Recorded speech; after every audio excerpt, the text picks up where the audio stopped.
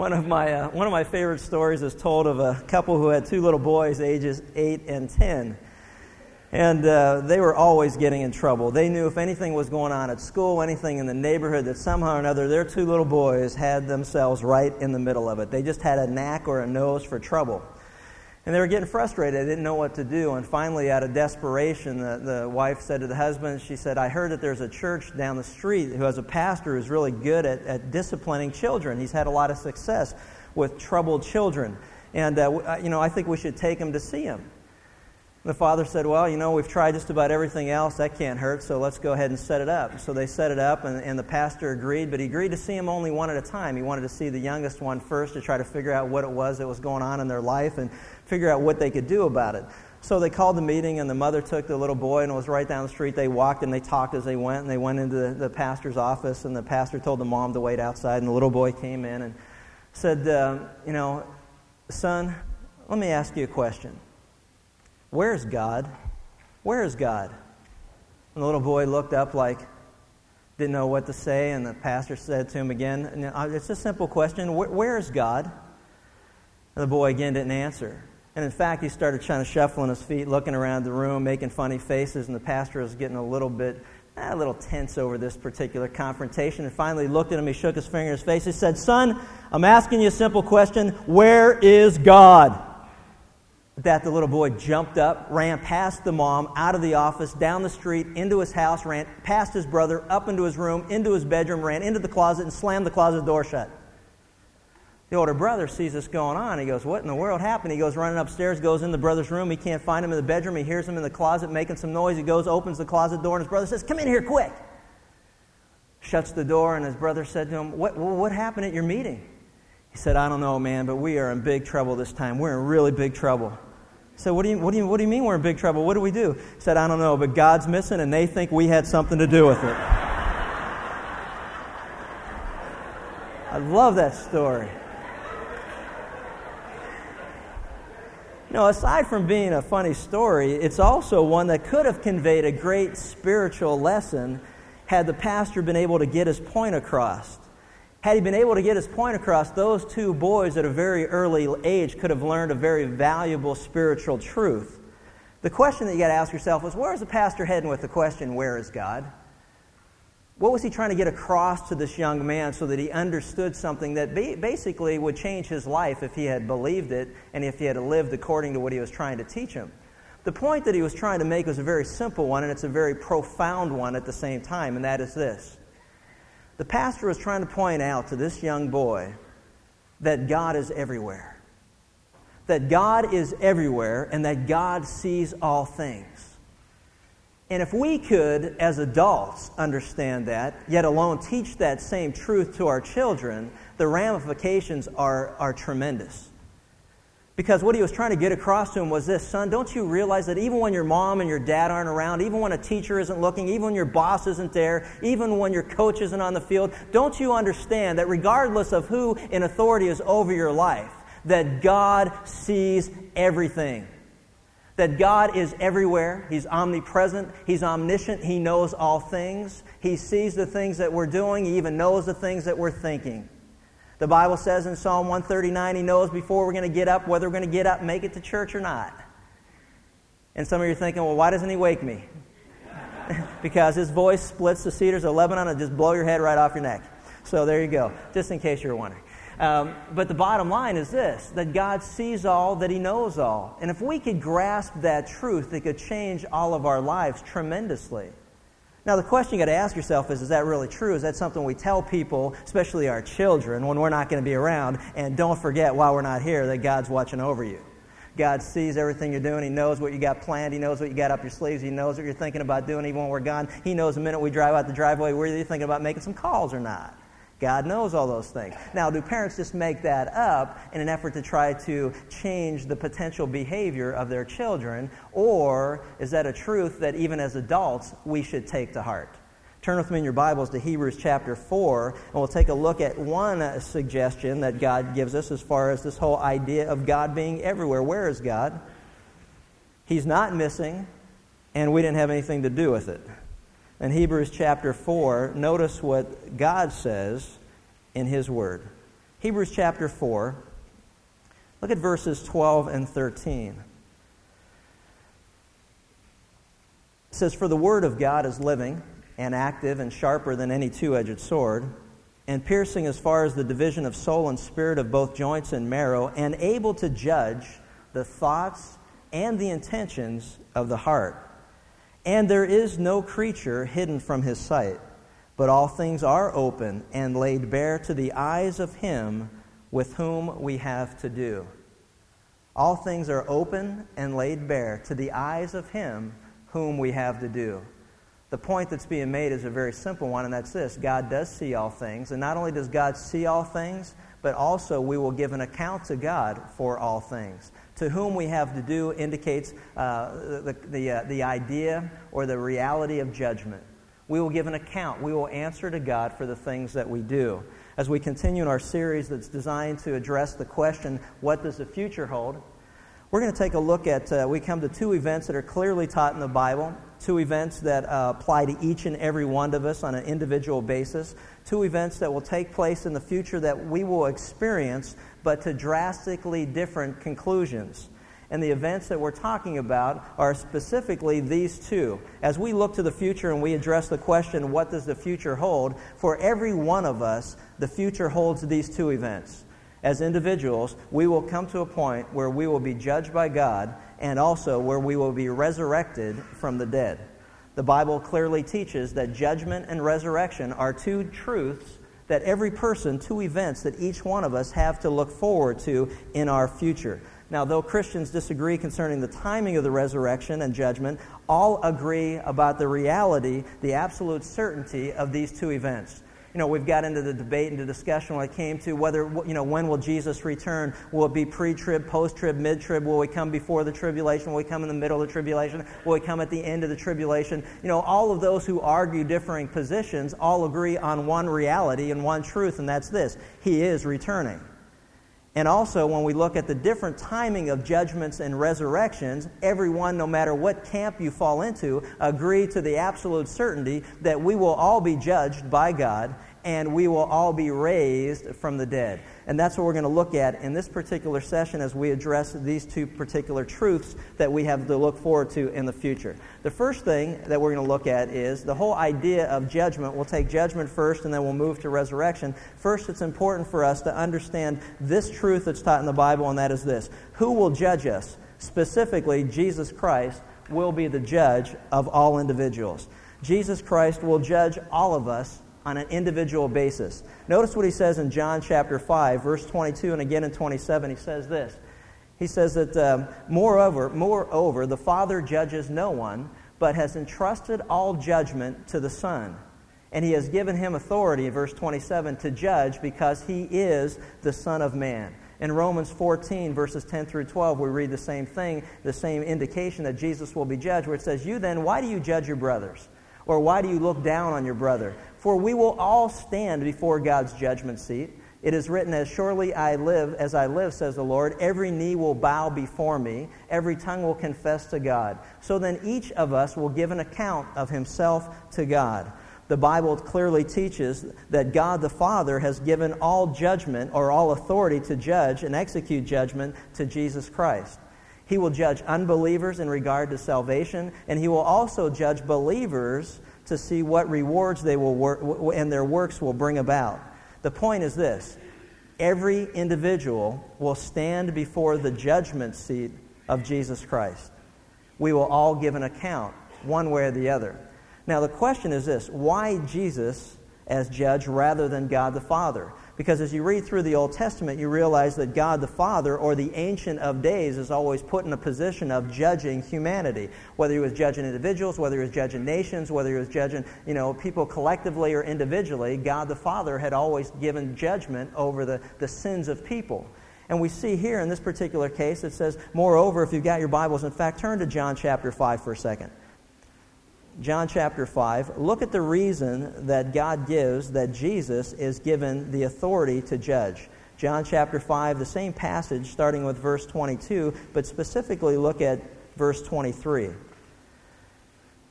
Jesus, in verse 22 it says, "For not even the Father judges anyone, but he has," speaking of the Father, "given all judgment to the Son."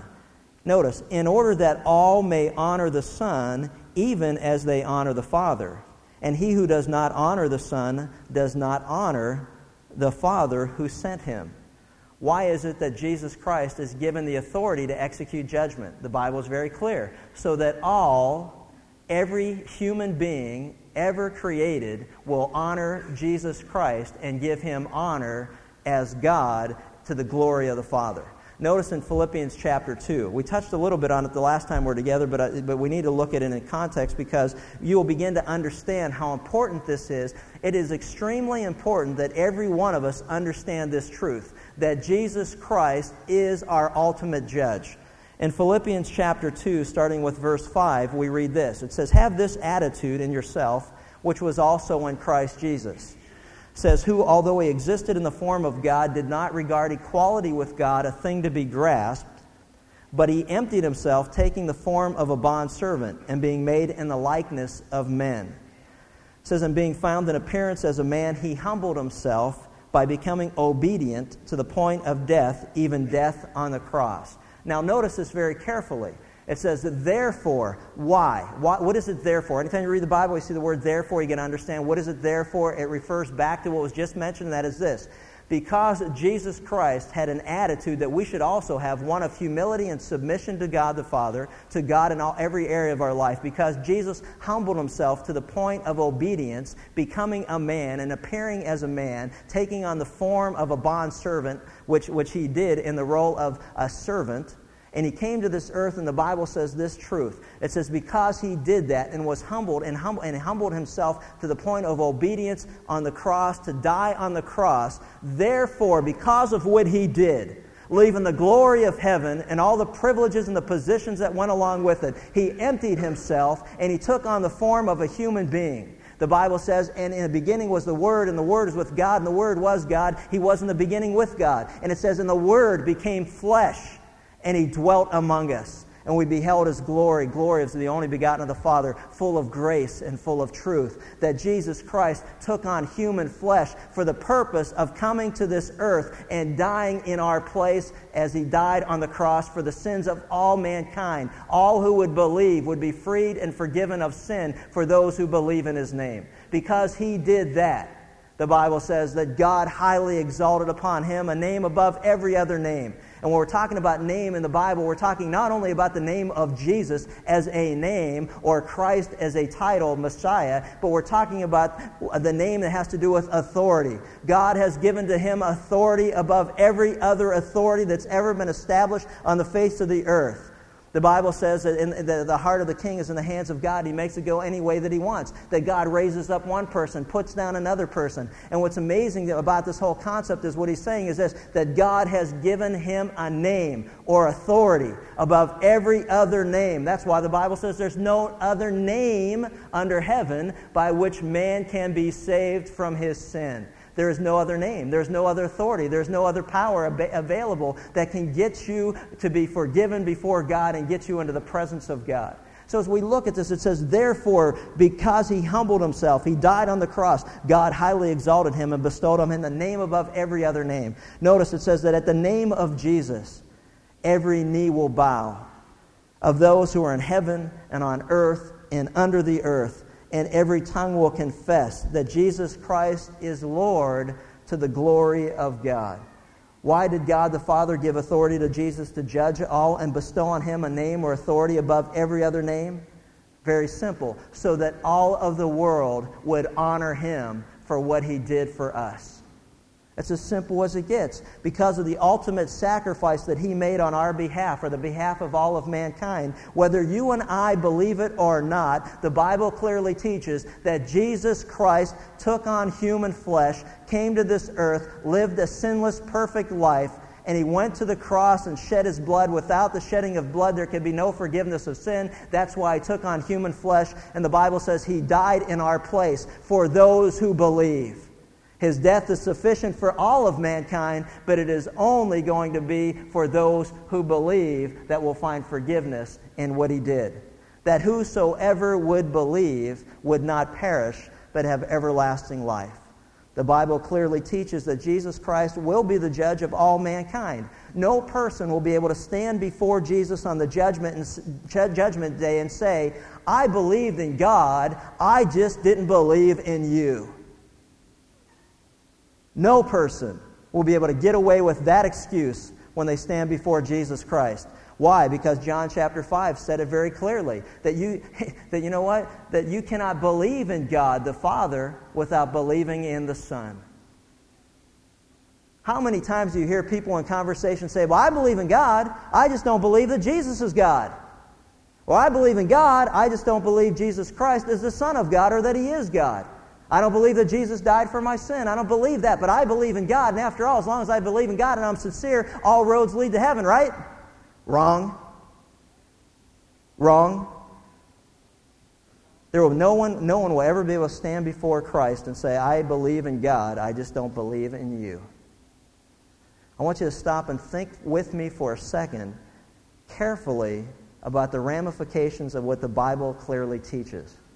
If what the Bible teaches is true, and I believe that it's so, then all religious organizations and individuals within those organizations that do not believe that Jesus Christ is God, come in human flesh to die on the cross for the sins of the world, and after His death was resurrected or raised from the dead 3 days later to demonstrate He had the power to forgive sin and also to conquer death.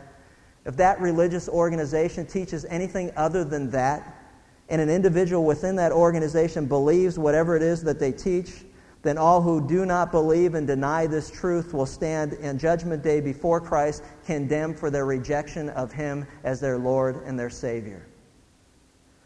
Now, what I'm about to say, I realize is not going to be politically correct, but the wonderful thing about saying things that are biblically correct are that I don't care about being politically correct.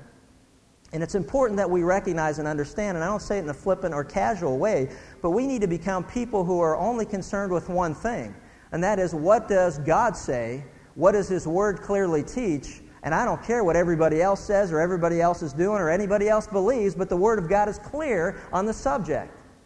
And so when you stop and think about the world that we live in today and the movement to make sure that everybody accommodates everybody else's belief, that there is no narrow-mindedness in our thinking, that there is no narrow way, that all roads lead to heaven, no matter what you believe, as long as you believe it, you're sincere, and good stuff comes out of it for your fellow human being, then you know what? Then God doesn't have any choice but to let you into heaven. But what's frightening about that is this: the spirit of Antichrist, which was already in the world as John wrote his first letter, said this, that the spirit of Antichrist is one who denies that Jesus came in human flesh to die for the sins of the world. That false teaching and false doctrines and apostasy or falling away from the truth of Scripture was already taking place. And it's progressively got worse, and we've already seen that. And so I'm looking at this and I'm going, wow, you know what? This includes a lot of people then, doesn't it? A lot of people don't believe that Jesus Christ is God come in human flesh that died for the sins of the world, for those who would believe. For example, now we hate to name names, but we're going to. Why? Because how are you going to identify your friends and family members or people that you work with and what they believe if you don't understand what it is that they believe and you think, well, but they're good people. How much do you love these good people? Do you love these good people enough that they would continue to live a lie and one day stand before Jesus Christ and say, man, nobody ever told me this? Who do religious groups around the world say that Jesus is? Mormons say that Jesus is separate from God the Father, that He was created as a spirit child by the Father and Mother in heaven, and as the elder brother of all men and spirit beings. His body was created through a sexual union between God and Mary, and Jesus was married. His death on the cross does not provide full atonement for sin, but does provide everyone with resurrection.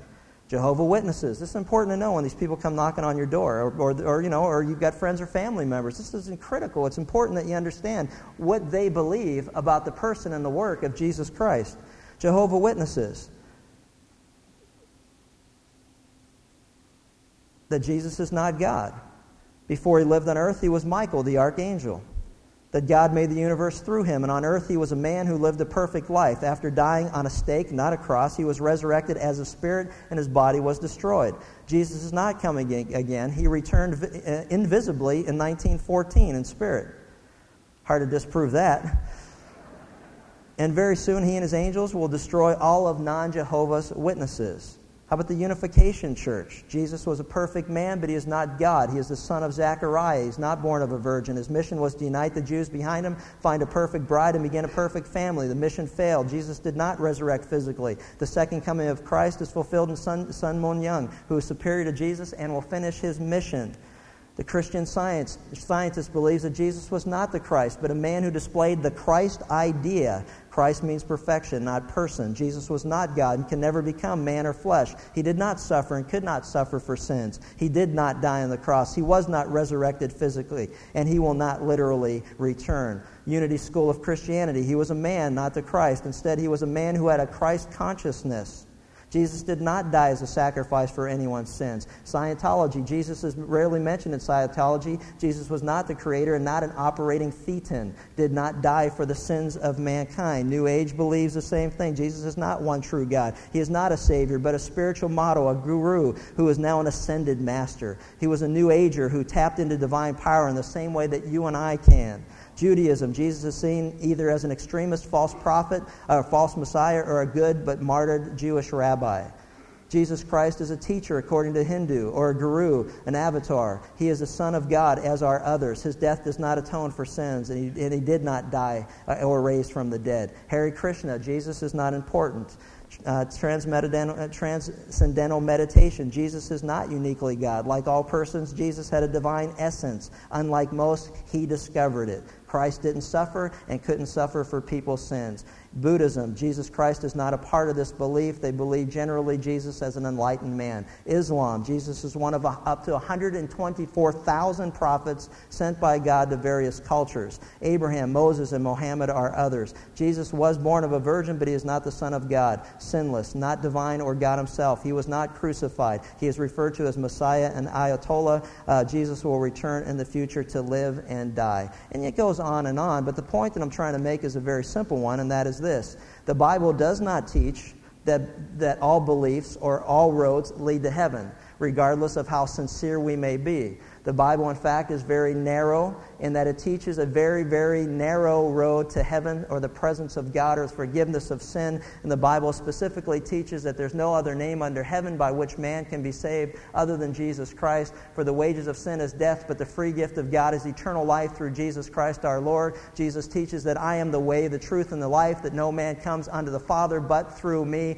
Jesus is very narrow in his perspective as far as what it takes for a person to be found pleasing to God and to enter into the kingdom of God. Now, also, out of fairness, I must also make this point, and that is this. Even though you may come to a Bible-teaching church and have heard the same thing, that there's only one way to be forgiven, and that's by putting your faith and trust in Jesus Christ, just because you come and hear it doesn't mean that that's going to get you in, because you must personalize it and invite Christ into your life for the forgiveness of your sin. There will be those who go to these other churches or these other organizations, and they are led astray, and they are led far from the truth of God. There are also those who come and they hear the truth, but they never respond to it, and they will just be as lost as anybody anywhere else that's going whatever direction they're going. We need to recognize and understand something, and that is simply this. There is only one way to heaven. There is only one way to God's forgiveness, and that's believing in Jesus Christ for the forgiveness of our sins, that he took our place on the cross. And why is that so important? Because God says it's important. Why is it important that he honors Jesus Christ and he is the judge of all humanity? Because as all of humanity individually stands before him one day in the future, and they look at the scars on his head from the crown of thorns that was smashed on his head, and they see the stripes on his back, the Bible says, "For it's by his stripes we are healed." And when they look and they see the nail prints, the nail impressions in his wrists and in his feet, and as they look at the hole in his side from when the soldier's sword stabbed him on the cross, they will never be able to stand before him and say, "Your death on the cross wasn't for my forgiveness." They will look upon him whom they pierced, the Jews are told, and one day they will weep for what they did to Messiah. The Bible says that every human being will stand before Jesus Christ, and they will look at him who has suffered and died on the cross in their place, and they will be without excuse. Jesus Christ is given the authority to judge all of humanity because of what he did in our place on the cross. We need to recognize that, and we need to understand that. It's important because in this day and age that we live in, that truth is so watered down. Jesus is given authority to judge so that all may honor him, and rightfully so. Turn with me in your Bibles to Hebrews chapter 9 for a second. Hebrews chapter 9. As we look at what God has to say about why Jesus is the ultimate judge. Hebrews 9, verses 24 through 28. Read these words. It says, "For Christ did not enter a holy place made with hands, a mere copy of the true one, but into heaven itself, now to appear in the presence of God for us. He is our great advocator. He is our defender. For those of us who have put our faith and trust in Him, He stands before the throne of God and He defends us before the enemy who continually accuses us of, God, how can you allow that person ever into your presence? Look what they're doing today. And Jesus Christ is our great defender who says, but it doesn't matter because they put their faith and their trust in me. See, nor was it that He should offer Himself often. Notice that. As the high priest enters the holy place year by year with blood not his own. Otherwise, He would have needed to suffer often since the foundation of the world. But now once, at the consummation of the ages, He has manifested Himself. Manifesting means He has appeared. He has appeared in human flesh, and the Word became flesh and appeared before us. It says He has appeared once to put away sin by the sacrifice of Himself. Jesus Christ does not need to be offered up daily as a pleasing sacrifice to God. He has appeared once for the purpose of removing sin from the face of the earth and from those who believe in Him. One time and one time only. We don't have to continually say, Lord, please enter my life again. Please forgive me again. Please. Hey, you know what? He came once. And the child of God, the first time in the sincerity of their heart, when they ask God to forgive them and invite Christ into their life, they are a child of God to those who believe in His name, and they are a child of God for all of eternity. You never lose that relationship with God because His death once was sufficient for our sins. And as much as it is appointed for men to die once, and then after this comes judgment. I want you to understand that because it's appointed for man to die once.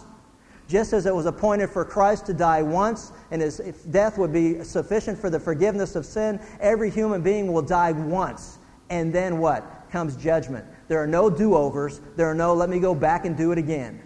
It is appointed you die once, and then comes judgment. So Christ also, having been offered once to bear the sins of many, shall appear a second time for salvation without reference to sin to those who eagerly await Him. Because of His humanity. In John 5:27 it also says, and He has given Him authority to judge because what? Because He is the Son of Man. That title that Jesus often used of Himself had Him identifying Himself with us. Do you realize when you stand before Jesus one day, you won't be able to say to Him, but you don't understand what it's like to be a human being. You don't get it.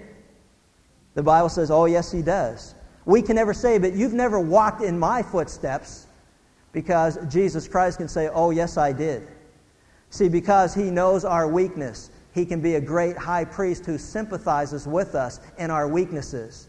He understands exactly. He realizes that we are but dust. He realizes how frail we really are. He realizes how hard it is to be a human being suffering with a sin nature that can't free itself from the problems of this world. He understands that because He was here and He was tempted just as we were, and yet He sinned not. He understands what it takes. He understands why He had to offer Himself. Because you know what? In and of ourselves, we are hopeless.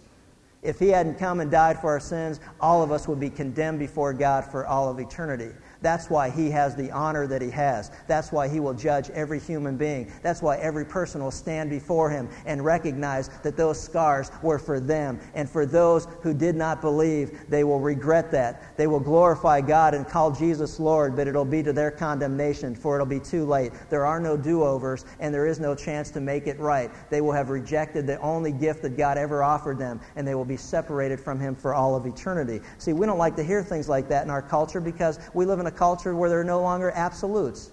Nothing's right, nothing's wrong, whatever you want to do, and it's so stupid and nonsensical, it's easy to be able to explain how ridiculous that is. If there's one in authority, he calls the shots. Whether you believe it or not or accept it or not, he sets the standards. You can't come in, you can't go to work when you please if your boss tells you what time to be there and what time you can leave. You can't do what you want to do. You can't go to school when you want, leave when you want, come when you want. You can't show up for practice when you want. You can't do anything as long as the person in authority is setting the standard and saying this is the way it's going to be, and I will measure your performance by my standard. I don't care what your standard.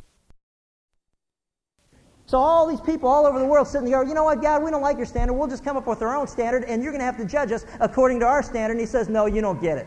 I will judge you according to one standard, and that's my standard. And that is whether or not you've believed in Jesus Christ for the forgiveness of sin. Notice this, believers will not come into judgment. This is important to understand. It says that whoever, in John 3:18, remember what Jesus said this, and this follows John 3:16, where it says, God so loved the world that he gave his only begotten Son, that whosoever would believe in him would not perish but have everlasting life. It goes on to say, for Jesus didn't come into the world to condemn it. Why? Because the world has been condemned already. It says, whoever believes in him is not condemned, speaking of Christ. But whoever does not believe stands condemned already, because he has not believed in the name of God's one and only Son. Do you realize that every person that's born into this world is born condemned before God?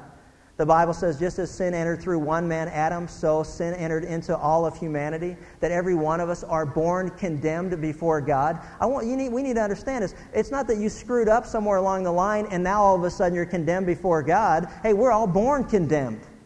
And we're all on the road to hell and judgment. And we're all on the road to the lake of fire for all of eternity. But because of God's great love and His mercy, He sent Jesus Christ to intercept us on that path for those who would believe. But those who do not believe come into judgment. It's important that we recognize that. Notice what He says in John 5:24. I'll tell you the truth. Whoever hears my word and believes in Him who sent me has eternal life and will not be condemned. He has crossed over from death to life. It's important that you recognize and understand what's being taught here is very simple, and that is the difference between going to heaven and the difference between going to hell. Death and life. Every one of us will live eternally. All of us.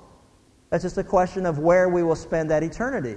You will either spend it in the presence of God in heaven for all of eternity, or you will spend it separated from Him in what the Bible calls hell or the lake of fire for all of eternity. But all of us have eternal life. But when the Bible talks specifically of eternal life, it's talking about the essence or quality of life. The quality of life that we will have in heaven is obviously 180 degrees different from the quality of life that those will have in the hell or the lake of fire. We need to understand that. Now, this promise where it says that we will not stand as believers before the judgment seat of Christ, or before the great white throne judgment or the judgment, does not eliminate all judgment for the believer. And in 2 weeks, I'm going to talk about that. Every person who puts their faith and trust in Jesus Christ will stand before the judgment seat of Christ for the purpose of getting rewards for the things that we have done subsequent for putting our faith and trust in Jesus Christ. Every one of us will stand before that judgment seat. Listen to me. If you are a child of God, you have trusted in Christ for the forgiveness of your sin, it is critical that you understand how God will evaluate your life here on earth. When you stand before Jesus Christ, you need to understand how He will evaluate and reward you for what you did. So in 2 weeks, we're going to talk about how God, what His standard is of evaluation. I want to know it. If I'm going to stand before Jesus Christ and give an account for my life, I at least want to know, God, how are you going to evaluate me? Because I can't come to Him and say, well, I thought you'd evaluate me this way, and say, well, where did you come up with that? Because in my word, it's very clear that I will evaluate you this way. And so as we understand that, then we need to be working towards an evaluation that will be pleasing to God.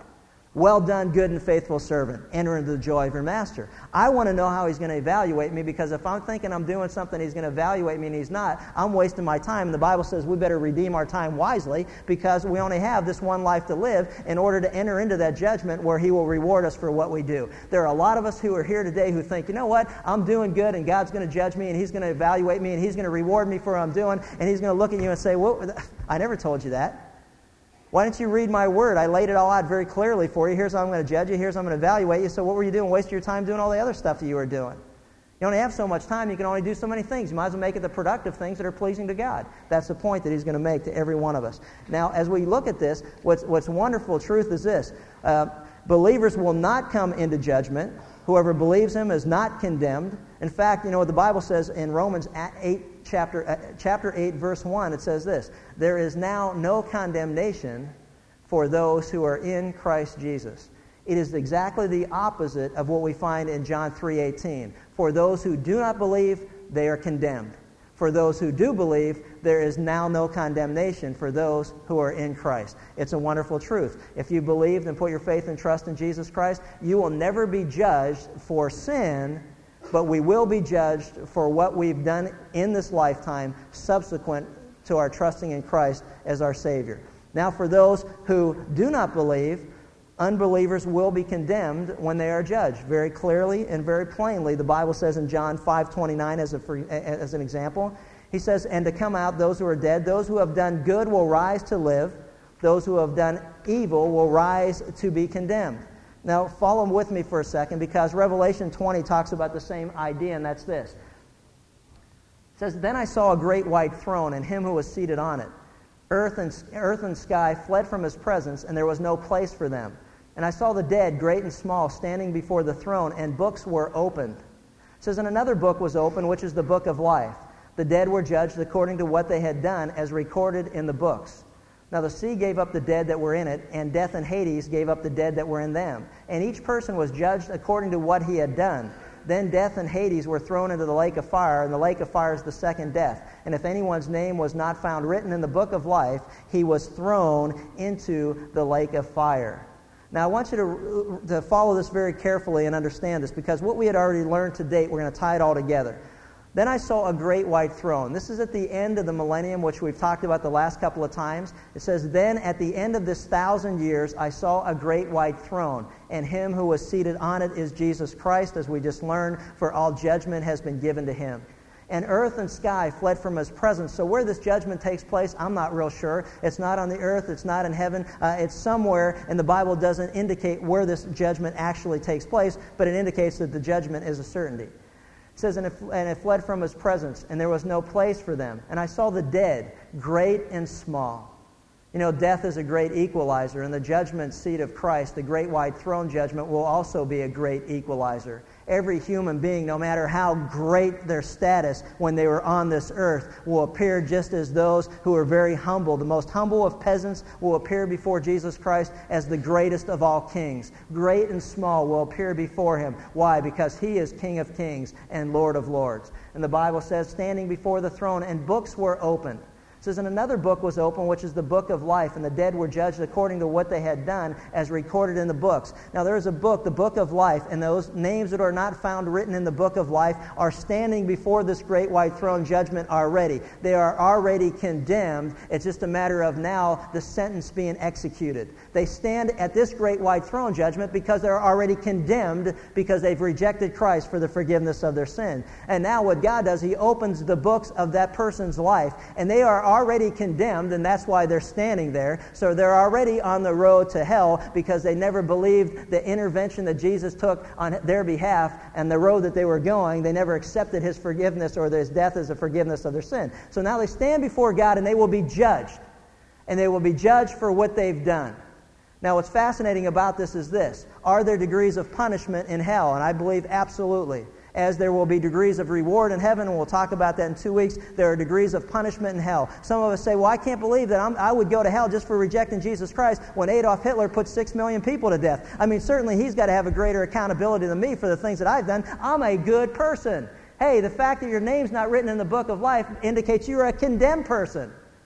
And as I go and see people, or you go and see people in prison, you realize that, you know what, there are a variety of people who are in prison, who have done a variety of things. And some people in our eyes and in the eyes of the law are worse than other people. That's why their sentence is different. But the reality is this, they're still all in prison. And whether they're there for 5 years or 10 years or 20 years or a life sentence, they're there because they are guilty. Every person that stands before the great white throne judgment has one thing in common, and that's this. They're all guilty before God, because they've rejected the forgiveness that can be found in the gift that God offered them in Jesus Christ. Now the books are opened, and their life is unfolded before them. And you know what? And they will be judged according to what they did, and the degree of punishment that they will endure for eternity will be decided based on how they live their life. We're going to talk more about that also in a future session, but it's important that we understand that unbelievers will be condemned. They're already condemned. I guess technically the best way to put it is they're already condemned, but now their sentence is executed.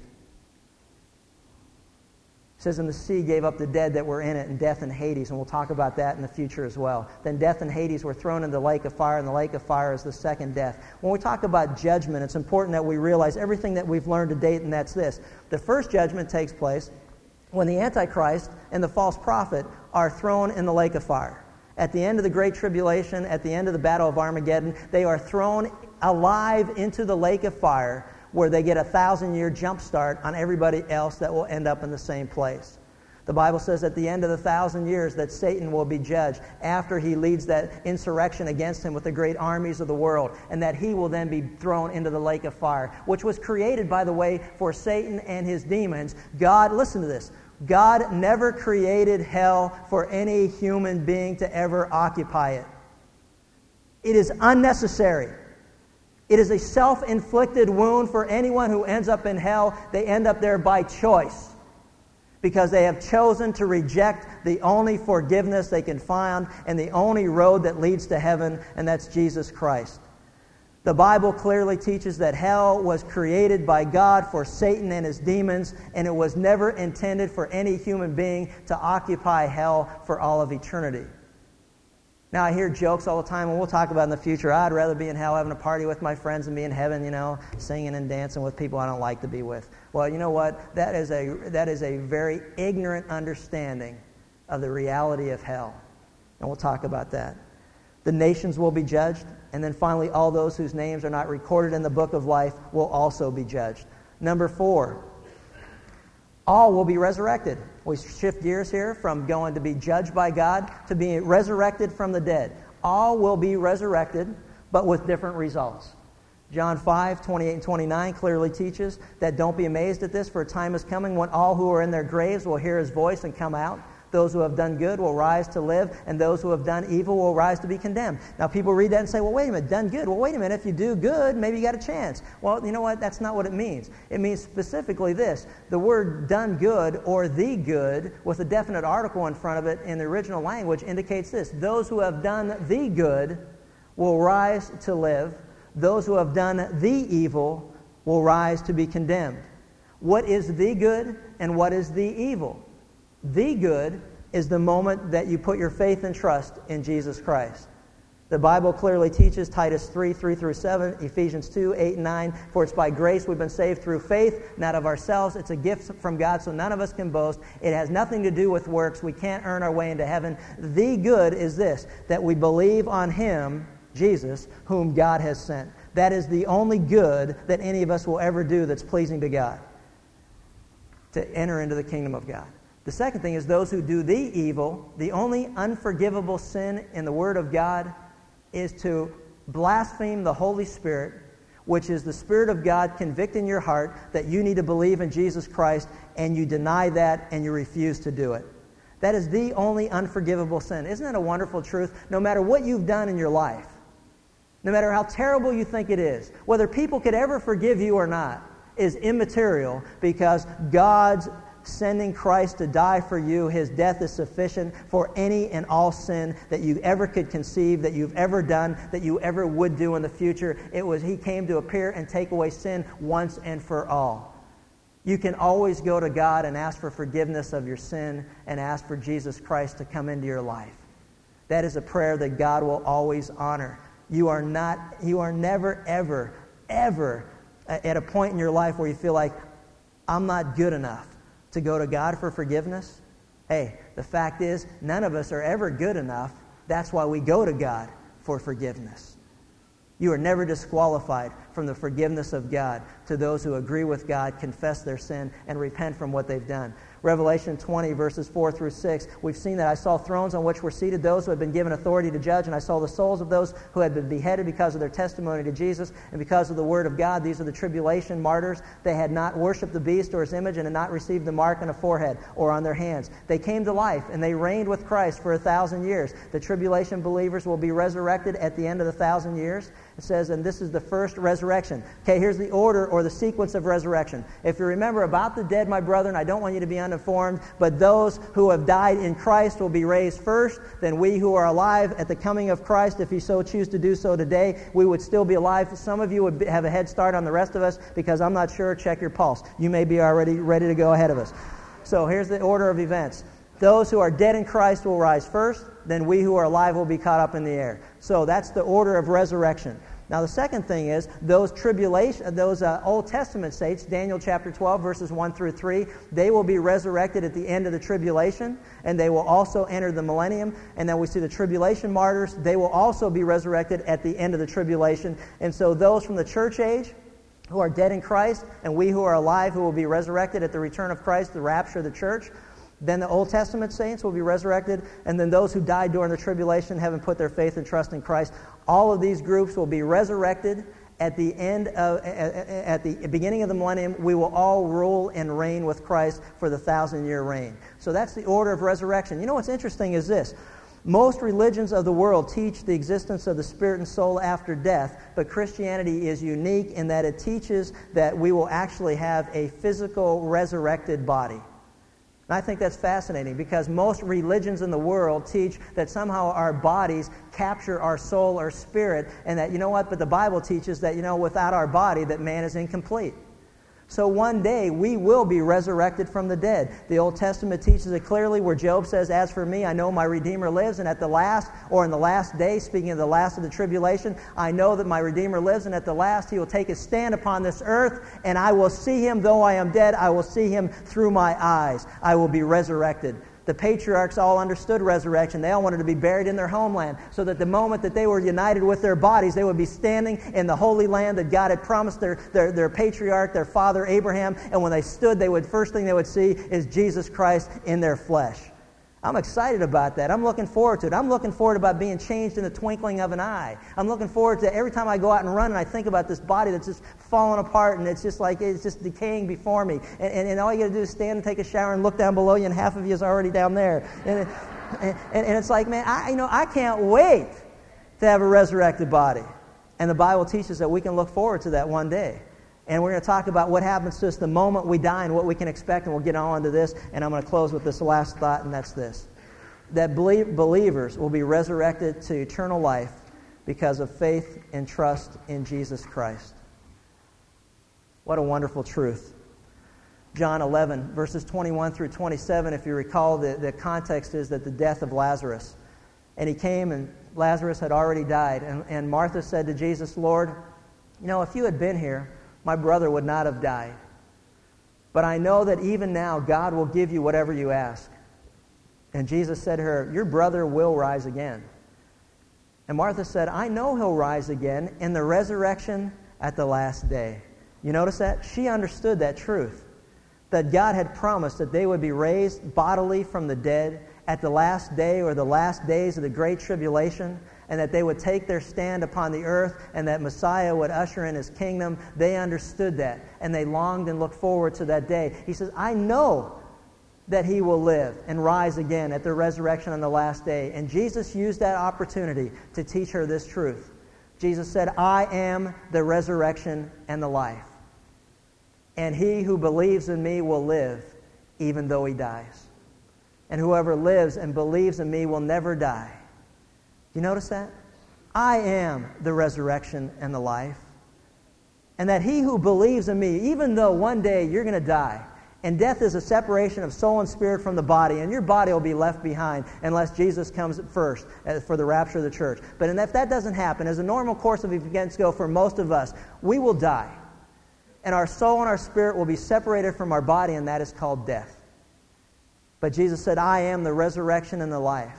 And he who believes in me will live, even though he does die." And he looked at her and he asked the question that he is asking you and me, and that's this. Fill in your own name. He said to her, "Martha, do you believe this?" Martha, do you really believe that in your heart of hearts? Do you really believe the day you die that your soul and your spirit will be present with God just for believing in me? And she said, "Lord, I believe that you are the Christ, the Messiah, the Savior of the world. I believe that you are the Christ, the Son of the living God." Jesus asked Peter the exact same question. "Who do people say that I am?" And Peter said, "Lord, they're thinking you're a great teacher. They're thinking you're a prophet. They're thinking you're John the Baptist come back. They're thinking you're Elijah. They're thinking all kind of stuff." And what was interesting is that Jesus didn't care what Peter thought everybody else was saying, because he brought it down to a personal level again and said, "You know what? That's interesting what everybody else is saying, but let me ask you something. Who do you say that I am? And Peter looked at him and said, Lord, you are the Christ, the Son of the living God. And Jesus said, Blessed are you, Simon Bar-Jonah, for flesh and blood did not reveal that to you, but my Father who is in heaven. You know, I can say this and I can teach this, but the reality is simply this. My words in and of themselves mean absolutely nothing. There's no power in anything I say unless what I teach is from the Word of God. Because as the Word of God goes out, it does not come back empty. It does not come back void. As the Word of God goes out, right now as you sit here today or as you're listening to this tape, wherever you are, the reality is this. The question for you is the same. Do you believe that Jesus Christ is Messiah, Savior, the only way to get to heaven by putting your faith and trust in Him? If you do, the Bible says you will look forward to one day to a resurrection of your body that will be decaying somewhere. It'll be reunited with your soul and your spirit, and you'll have a resurrected body that is born incorruptible, where this one's corruptible. It'll be indestructible. It'll be absolutely unique. It'll be absolutely phenomenal, and we're going to talk about what we can look forward to in the future. But the question is this. If you have not believed in Jesus Christ for the forgiveness of your sin, and you think that all roads lead to heaven, I want you to clearly pray and understand what you've heard today. Because the Bible says there is no other name or authority under heaven by which man can be saved. There's only one way. Jesus said, I and the Father am one. You cannot believe in God without truly believing in Him. It says that there's no other way to heaven but through me. The wages of sin is death, but the free gift of God is eternal life through Jesus Christ our Lord. One day you will stand before Him, having heard the truth, and you will be without excuse. You will see the nail wounds. You will see the side wound. You will see the wounds in His feet. You will see the stripes on His back. You will see the thorns that were in His head. And you will realize then, much to your detriment, but to the glory of God, that He is truly Lord. And so I would recommend to you that you get right with God today, because the day is the day of salvation. If He's speaking to you, you need to confess your sin, agree with God, believe in Jesus Christ. And the Bible says for those who do, they become a child of God to those who believe in His name. And you can look forward to an eternity like the rest of us who have trusted in Him, and an eternity with God in a resurrected body in the presence of God for all of eternity in a place that He calls heaven, that He's prepared just for us. Father, thank You for Your word. We just thank You for Your truth. We just pray that as Your word goes out, we just thank You that it never comes back empty. God, I don't know the hearts of those who are here, but obviously You do, because You know the thoughts and the intentions of the heart. You know every person that's here. You know every person that came, every person that didn't come. You know every situation and event in every one of our lives. So You are the perfect judge. And as we stand before You one day, we'll not be able to make any excuse for those who rejected Jesus Christ for the forgiveness of their sins. They will stand excuseless before they are condemned for all of eternity. For those of us who are standing before Him for the purpose of rewards and a position of responsibility in Your kingdom, we also know that we'll be without excuse, and there's nothing that we can say, because You've given us Your word to teach us truth so that we can act accordingly. And we just thank You and praise You that Your word is truth, that You're to separate us from the world around us, and that we're to live a life that's pleasing to You, worthy of our calling. And we just praise You in Christ's name. Amen.